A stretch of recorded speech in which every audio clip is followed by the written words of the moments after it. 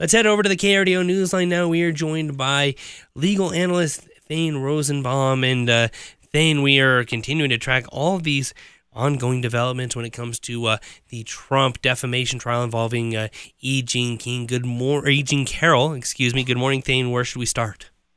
Good morning, Andrew. Good morning, Shannon. Well, it was an eventful week.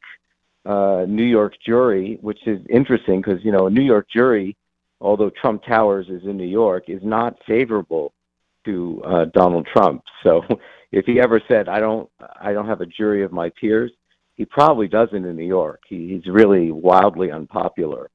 But the jury essentially added on this is the second defamation case brought by Jean Carroll. The first one, he was found liable for defamation for $5 million.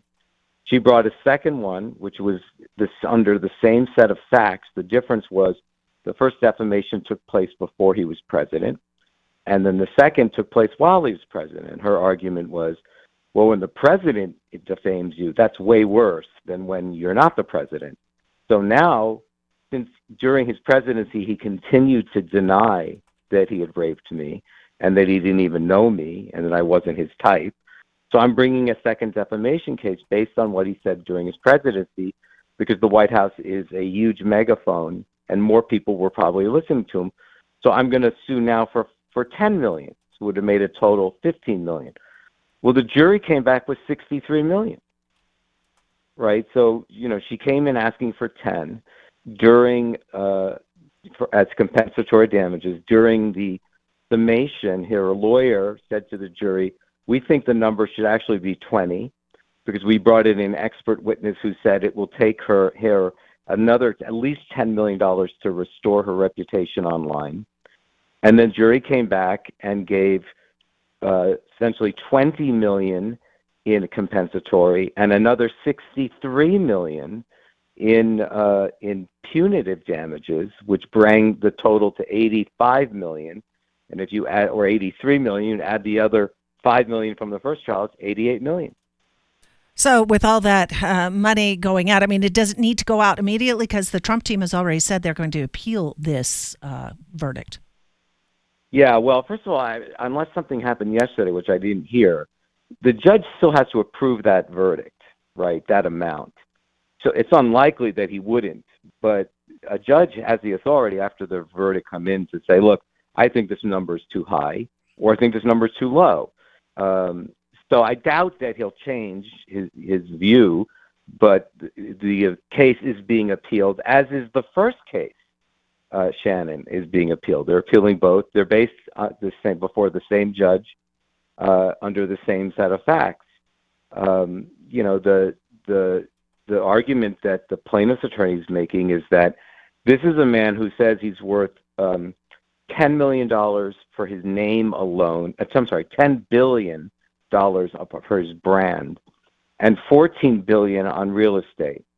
That's $24 billion. If that number is correct. And the argument the plaintiff's attorney is saying is, how do you get the attention of someone who's worth $24 billion? You load on a gigantic punitive damage award, and that's how you get his attention. The argument is he won't stop defaming my client and saying that he didn't sexually assault her, and we have to get him to stop. That's one idea that the jury might have had in their mind. This will get him to stop. The second was that he never showed up for the first trial. He didn't come in at all. He came in the second trial, and he was sort of mumbling the whole time, out of turn. I don't know her. I never saw her. This is a witch trial. The judge kept admonishing him to stop talking. He kept doing it. During the plaintiff's summation, he just got up and walked out in the middle of the summation. So who knows if the jury just didn't feel the disrespect that he showed them, as if to say, you didn't come for the first trial. The second trial, you wouldn't shut up, and then you walked out on us. So who knows what was in the jury's mind when it came to the $63 million in punitive damages. Well, and as you mentioned as well, that the judge still needs to finalize this verdict. But is there any chance that, as you mentioned, that number could change, especially with that dare I say, media tour that E. Jean Carroll went on yesterday, and some of the comments already being made about her plans on what she's going to do with that large settlement in the case. Well, remember, Donald Trump's lawyers, and her summation, by the way, Donald Trump returned for his own lawyer's summation. So in case you're curious, did he leave the building entirely? No, he just walked out on the plaintiff's attorney and came back to hear his own attorney. But his own attorney, she said, "Are you kidding? This woman has never been more famous. This woman is famous only because she keeps throwing Donald Trump's name around, putting him in her book, bringing these lawsuits. This has been a windfall for her. And so are you going to reward her with money on top?" And the answer was yes, they did. Now, does the words of Donald Trump's lawyers linger in the minds of people that said, God, this woman did, reap a windfall from this? Or did they think, she was justifiably harmed by this man, and she was appropriately rewarded in 2 courtroom proceedings, and now she's going on the road, and she's certainly entitled to do that. So who knows how that'll play, but you never know. And again, on appeal, I've always thought that this case was vulnerable a little on appeal. Why? Because what was the defamation? In her book, she said, "He raped me." The first jury did not come back with that determination. They said, "We don't know whether he raped you. We're just going to say he sexually assaulted you in a department store dressing room. But we really don't think that we have the facts on rape." I thought Donald Trump's argument on appeal was right there, saying, if you don't have rape on me, where's the defamation? That's what I'm denying. I said I never raped her. I didn't know her. The jury came back and said, you didn't rape her. So why am I paying $5 million and why am I paying $83 million?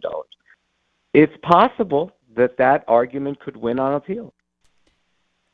But they did say sexually assault, and she never asserted that it was anything but rape. I guess I'm a little confused. Yeah. Are you presenting like an alternate narrative that the jury somehow came up with on their own? They did, yeah. I mean, it was interesting to me at the time.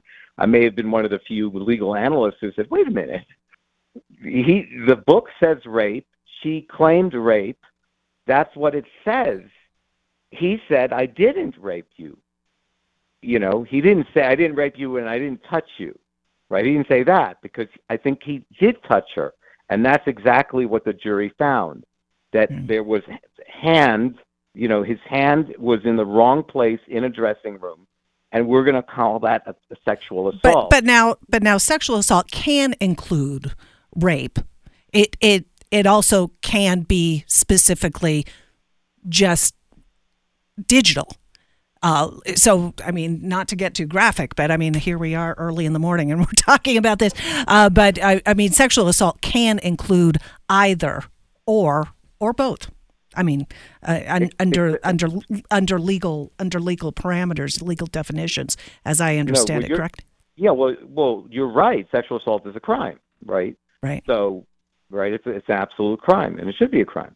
But again, lawyers are legalistic. Sure. And right, what legalistic? What does that mean? It means in this case, the words in the book said rape. They didn't say just sexual assault, right, which is a lower form of sexual assault, right? Can be different categories. Can be right. Can be. But it's not. The lawyer's going to say it's not ruling rape. Out, as I understand it. It can. Yeah. I wish we had more time to. That's what the jury did, right? Yeah. So that's what's interesting. I'm not saying they didn't have a right to do it, because remember, one last thing. This case is not a criminal case. It was a civil case. Right. New York has a law that opened the window to say, even after the statute of limitations run on sexual assault, you can bring a civil case forever. Maybe not forever, but long past the criminal statute of limitations. So is the jury bound to make a decision as if they were a criminal case, or is it a more relaxed standard because it's a civil case? And that, Shannon, would be an argument that what you were saying is making, that the jury didn't have to worry about that. Sexual assault would have covered it. Right. I wish, like I said, that we had more time, Thane, but thank you for bringing your legal expertise to this discussion. We appreciate it. Anytime for you both. You know that. Thank you.